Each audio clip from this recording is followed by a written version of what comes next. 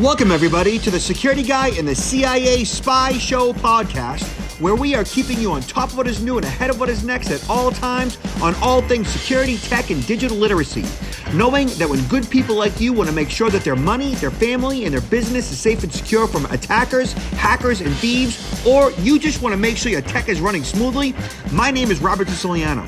I am the Security Guy, and along with my co-host Peter Warmka, who is a real and retired United States CIA spy, we will give you every single tool, tip, tactic, and skill that you need to fight the bad guy and keep your physical and digital life secure, worry less, and even make you happier.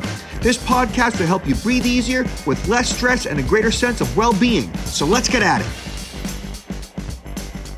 And welcome to the Security Guy and CIA Spy. I am Robert Siciliano, and this is Peter Warmka. How you doing, Peter?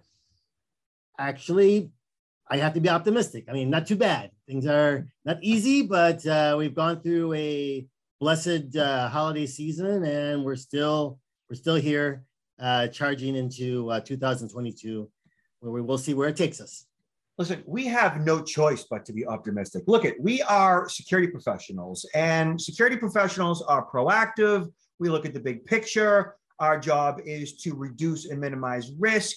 And if we were, say, pessimistic in such a way where all we did was sow fear, uncertainty, and doubt, nobody would want to listen to us ever. So our job essentially is to be optimistic, to say that, listen, there are all these things that can go wrong, right? But if you do these basic things, you have nothing to worry about. So it's not a matter of worrying about these things. It's about doing something about it. So we have to be optimistic by nature, right?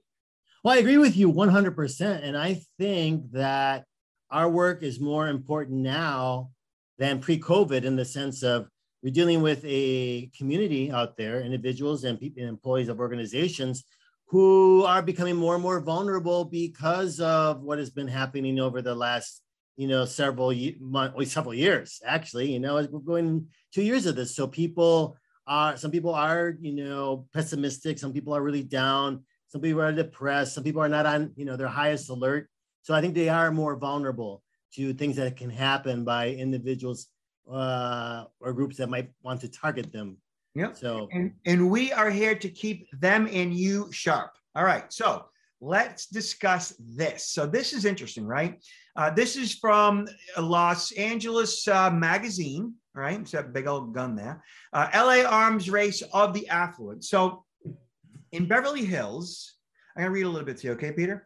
In Beverly Hills, the purchase of a firearm comes with certain expectations. The city's only gun store, Beverly Hills Guns, is a concierge service, appointment only, for the largely affluent clientele and businesses booming. It goes on to say that since opening in July 2020, the store has seen upscale residents from Santa Monica to Hollywood Hills increasingly in a panic following several high-profile smash and grab and violent home invasion robberies. The apparent siege has brought in a daily stream of anxious business owners and prominent actors, real estate moguls, and film execs, says owner Russell Stewart. Most are arming themselves for the first time. He goes on to say that this morning I sold 6 shotguns in about an hour. So the reason why we're talking about this is because I think that 2021 was the second highest year of gun sales ever. I think 2020 was the second highest, the first highest. That being said, lots and lots of people buying guns. And there's a lot of fear out there, as this article states, and a lot of those smash and grab robberies that we've seen in retail environments. I think there was one that happened in Minneapolis, a bunch in LA and San Francisco, are really scary to me.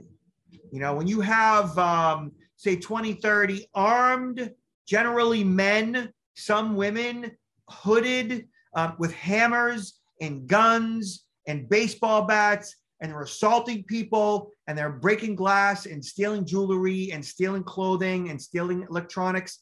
That's a violent mob.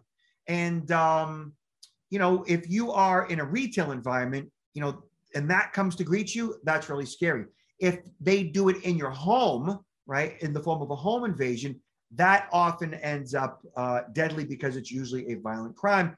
And in this case, there have been some people killed in the Los Angeles area which has many people who have never had a firearm in their life buying guns. Peter, what are your thoughts here? This is really scary because, as you know, Robert, I've spent a number of years overseas in some pretty dicey areas when it comes to organized criminal activity. I mean, I lived extensively for an extended period of time in Mexico City, which is a high crime rate. And then more recently, I lived in Sao Paulo and visited Rio de Janeiro quite a few times too, and incredibly violent.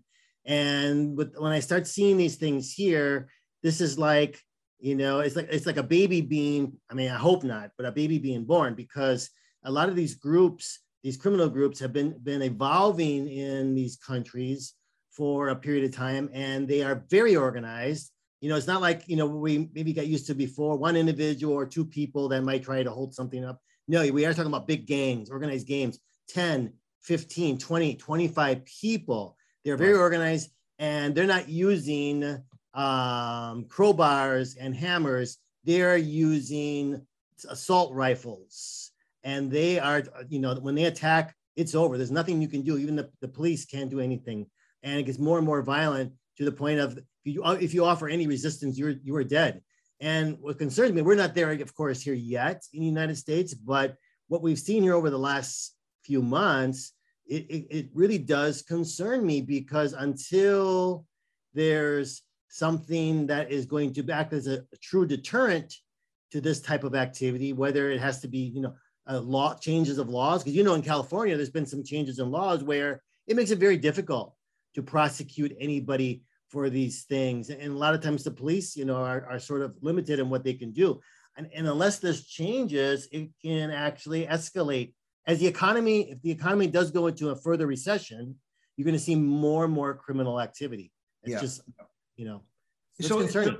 There's no easy solution to this other than stepping up law enforcement, of course, investing in law enforcement, investing in police, investing in educating police on how to deal with this, investing in retail environments and hardening those retail environments in such a way where it may affect their profit, but they pass those expenses, those security expenses on to the consumer, which, you know, if it saves lives, fine.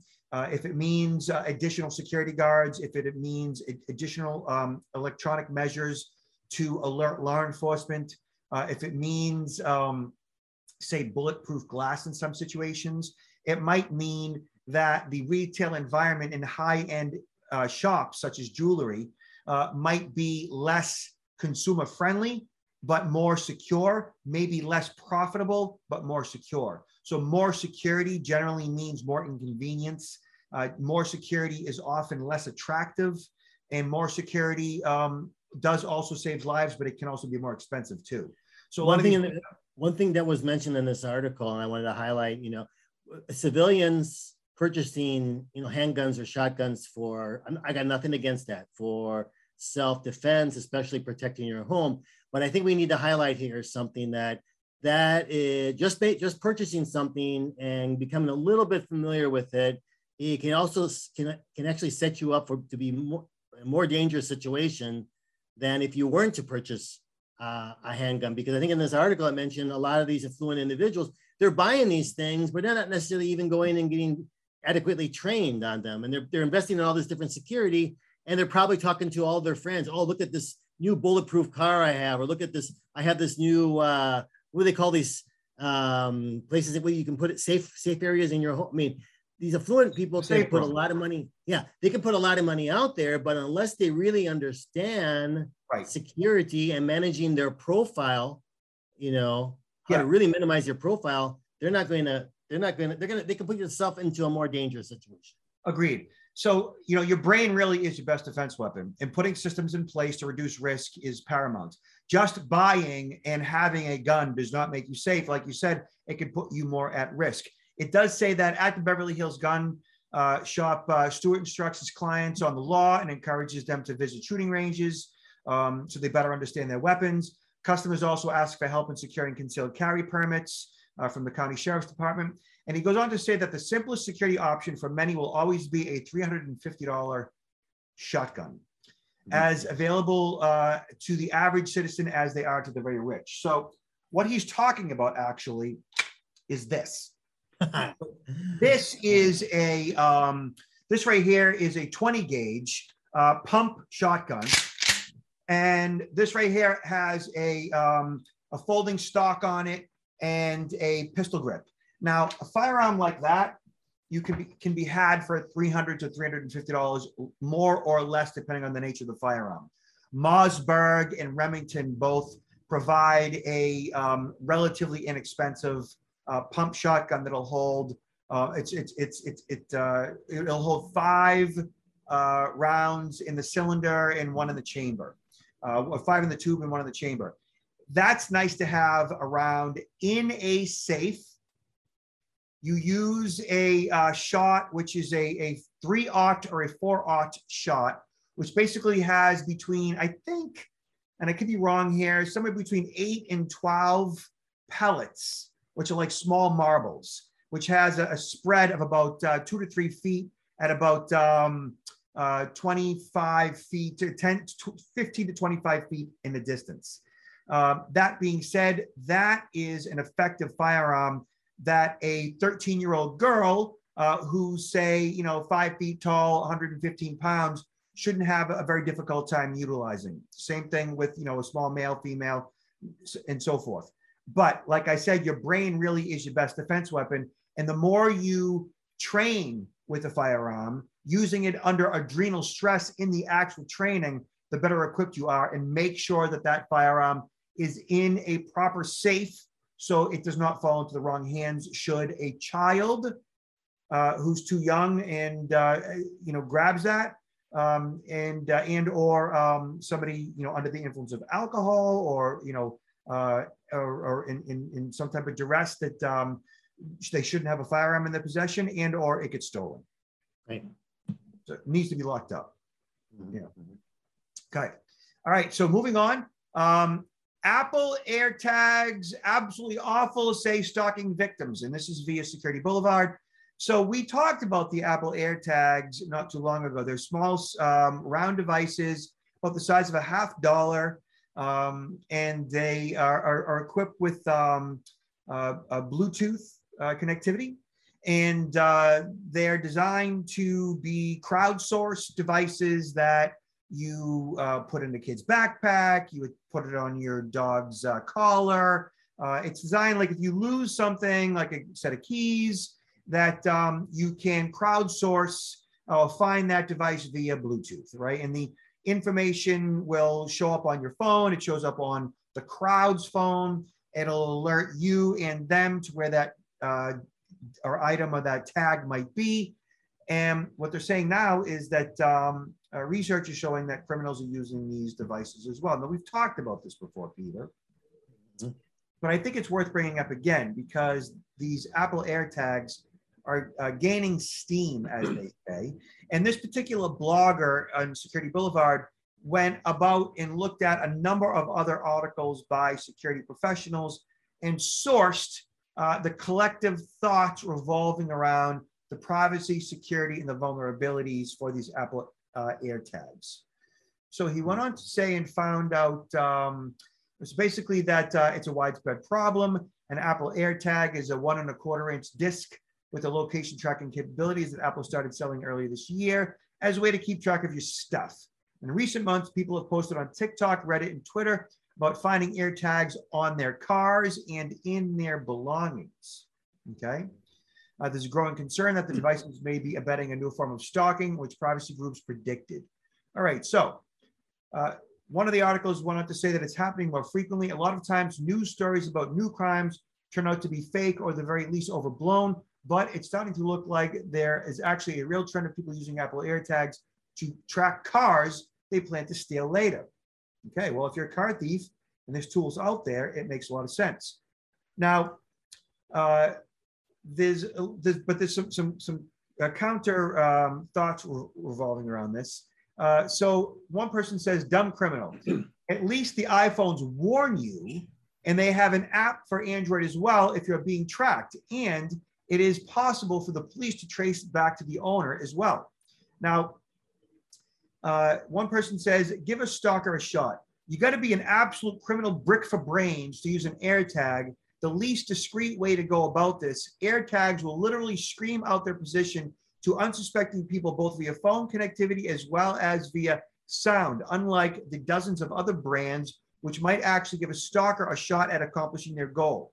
So what they're saying is that with the Apple AirTags is that there's so much connectivity with so many people, so many devices, and they also make noise, that using an Apple AirTag for stalking purposes really could backfire on the criminal that uses it. Yeah, I think it depends on timing, because my understanding is it will, after a period of either 2 or 3 days, if it's separated, if the Apple, if this is separated from the actual telephone, right, of the owner of that device, right, yep, that it will begin to chirp if after a period of time, but it's not like for about 48 hours at least. So, after it's losing battery.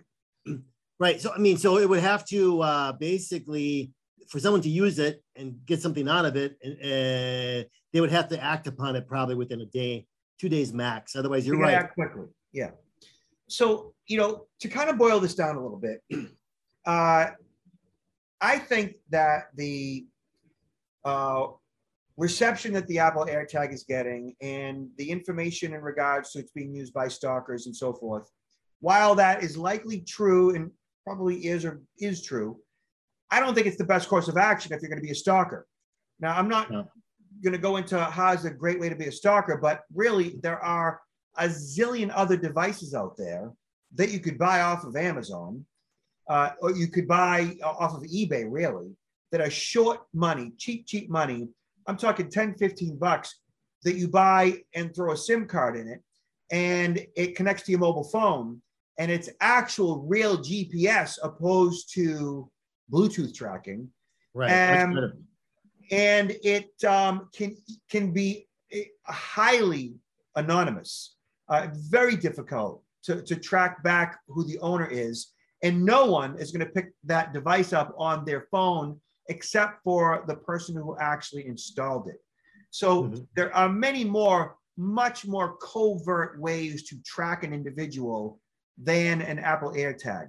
I think because Apple is basically the biggest whale in the ocean, that they're just a target for this type of negative publicity. And even if it's happened once to somebody, I think it's going to get overblown just because it's an Apple product. I agree with you 100%. I would not be concerned of that this is a big threat from stalkers. And regarding the theft of vehicles, a lot of these criminal groups are pretty well tied in to access information. And if they see a vehicle, if they don't want to go after that vehicle right away, they want to know where that vehicle is being stored, they can easily be able to run the plates of that vehicle and find out who the owner of the vehicle is and the address of the owner. So this whole thing about using this Apple device to help, find where the vehicle is so that they can steal it, I think also is overblown. Overblown. Okay. All right. Good. All right. So Securiblog, blog.security.net talks about how do I know if a website is safe to use my credit card? So I get asked questions all the time about credit card fraud. I'm sure that whenever you meet somebody and you tell them what you do for a living, I'm sure at some level they bring up credit card fraud, that they've been a victim of identity theft as well. And people always equate identity theft to credit card fraud, which I always tell them, like, your credit card got compromised. You're not really a victim of identity theft. You're a victim of credit card fraud. Credit card fraud, I've always thought of as not that big of a deal, that it's just a matter of paying attention to your statements and refuting unauthorized charges, right? Exactly. You're exactly right. You might want to also have alerts, notifications set up on your account so that if the card is being used, you get an email or a text message. Well, you're one step ahead of me, which is exactly correct. So that's perfectly fine, which is what you should do. I have push notifications, or they call them push notifications and alerts. And you go to your credit card company's website, you sign up for them. If you can't find it, call them on the number on the back of the card, and they'll direct you online where to go. And I get alerts for charges above and below $1, card present, which means you swipe the card, card not present, which means you use it over the phone or over the web. International charges. So every single charge that goes through my card, I am made aware of that via text message and or email address in real time as the charge occurs. I don't even really check my statements that much anymore because I get all the charges in real time. I see them as they're happening. So at the end of the month, I've already seen every single charge because I've been inundated all month long with all of this information that comes to me as the charge occurs. And I look at every charge as they occur. My question, Robert, does that also apply to, sometimes you can set up these accounts like, let's say, for example, your cable or reoccurring charges to your account for services. Do you get alerts for those too? For electronic fund transfers. Yeah. So if you have charges set up for your bank or credit card company to alert you with each and every charge as they occur, then yes, you will see that. Okay. As the charge goes through the credit card company server, as it's being processed, as it's being batched, you should be made aware of that. I know I am, So that's just a matter of going into your various settings for your various accounts and setting all that up, notifications and alerts. All right. Now this article, which is interesting, and I thought I'd bring it up because it's a little techie, and it might be over the heads of many of our audience, but that's fine. I mean, some of you will perfectly understand this. What I wanted to put in perspective was a couple things. So e-commerce websites can be boiled down into two main categories. E-commerce websites managed by dedicated companies and independent websites managed by the site administrators themselves. So the former category includes larger, well-known platforms like Amazon, Shopify, Etsy, eBay, even Best Buy for that matter, big companies, right? The latter includes any and all websites where the store has set up their own e-commerce website, usually on shared or VPS hosting, and many of you may not know what that is. It's the latter category of independent websites where we see the overwhelming majority of credit card theft occurring. So for example, like a small mom and pop website where they have their own shopping cart. That's not like a Shopify shopping cart, right? It's a third party, like a plugin, let's say. They're more at risk than, say, plugging your credit card into or storing your credit card at Amazon, all right? And so this website goes on and shows all various tools that you could use to check a particular website for script, code that might be installed or injected into that website that might make it more or less vulnerable, or the lack of security that a website might have. And this article explains all the different tools that you might have access to that would give you that type of ground level information. All that being said, I'm not going to do any of that. I'm not going to do that type of a deep dive on a particular website and their security. What I am going to do is I am going to make sure that I do some research on the mom and pop website ahead of time so that if there is any negative feedback about that particular website, I've seen it in other platforms, websites that have expressed that, like the Better Business Bureau says, don't do business with them. They're rated C- or D+ because they have had a lot of complaints. So Peter, what are your thoughts on this? Well, I agree with you that you can go into this sort of deep dive, but it's not really worth the time. And going back to some of your earlier comments, really the important thing is to be proactive in the sense of setting up these alerts so that if there's a charge being made to your account, you're immediately notified, and you should know whether or not that's a legitimate charge or not. I know in my household, another advantage that could be used, I know how much my wife or my children who might be using the credit card are also spending, and I have a better idea of what is being spent. So many times when we do have these things charged to our credit card, we don't realize what we're even spending money on. And there are these different apps that are out there, at least one of them that sort of like goes through your charges and will highlight things that are sort of on annual auto renew and bring those to your attention so you can determine whether or not you even want to retain that. Sometimes, ignorance of what's being charged, they say ignorance is bliss, but if we're not aware of what we're automatically paying, we can continue for many months or years and be spending money on things that we're not getting any benefit for. So I think the notifications are very, very important. As you mentioned also, reviewing your statements because there are, we're not going to be out of pocket for fraudulent charges if we can identify those and bring those to the credit card companies' attention. It is absolutely important to stay on top of all of your financial activity. And more than anything, if it's not for reasons of security, it's fiscal responsibility.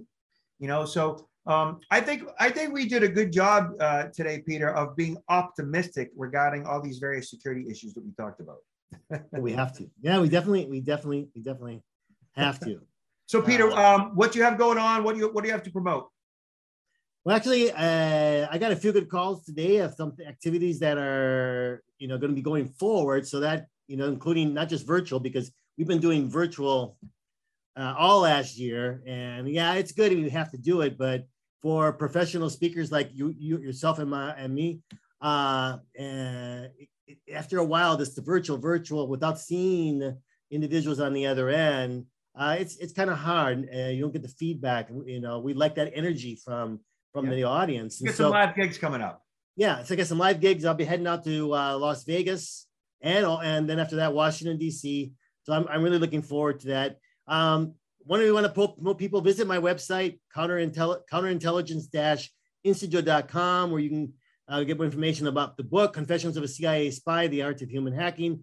There's also a online course that has been there for a little while, but I really want to promote more because it goes into great detail about a lot of the things that I talk about. It's maybe a 3.5 on-demand, self-paced course with a certificate attached to it, and also a lot of other services that we offer to corporations. So please, I encourage you to visit my site. How about you, Robert? You can see us as usual at protectnowllc.com, our e-learning, our 6-hour e-learning for the CSI protection, cyber social identity, and personal protection. Certification designation is now fully live. We launched it right around Christmas time. Really excited about that. We're rolling that out to many larger corporations as a licensing deal for individual employees to get certified, for accountants, attorneys, real estate professionals, and all those that are essentially handling sensitive and personal information. So that being said, Peter, you got the last word. Well, Robert, once again, it's a pleasure. This is our first podcast into the new year. May 2022 be a lot better year than some of us, might be concerned about, because I think it's going to be a difficult year to get started in. But I think once we get rolling, I think we'll do very, very well. And the important thing is stay safe out there and care about other individuals. Look out for other people, because sometimes we don't have that patience anymore than we used to have. We sort of lost our ability to communicate, but really, really, make that effort. Yeah, be nice to people. Yeah, be nice. Thank you, Peter. I'll talk to you soon. Take care. Bye-bye. Bye now.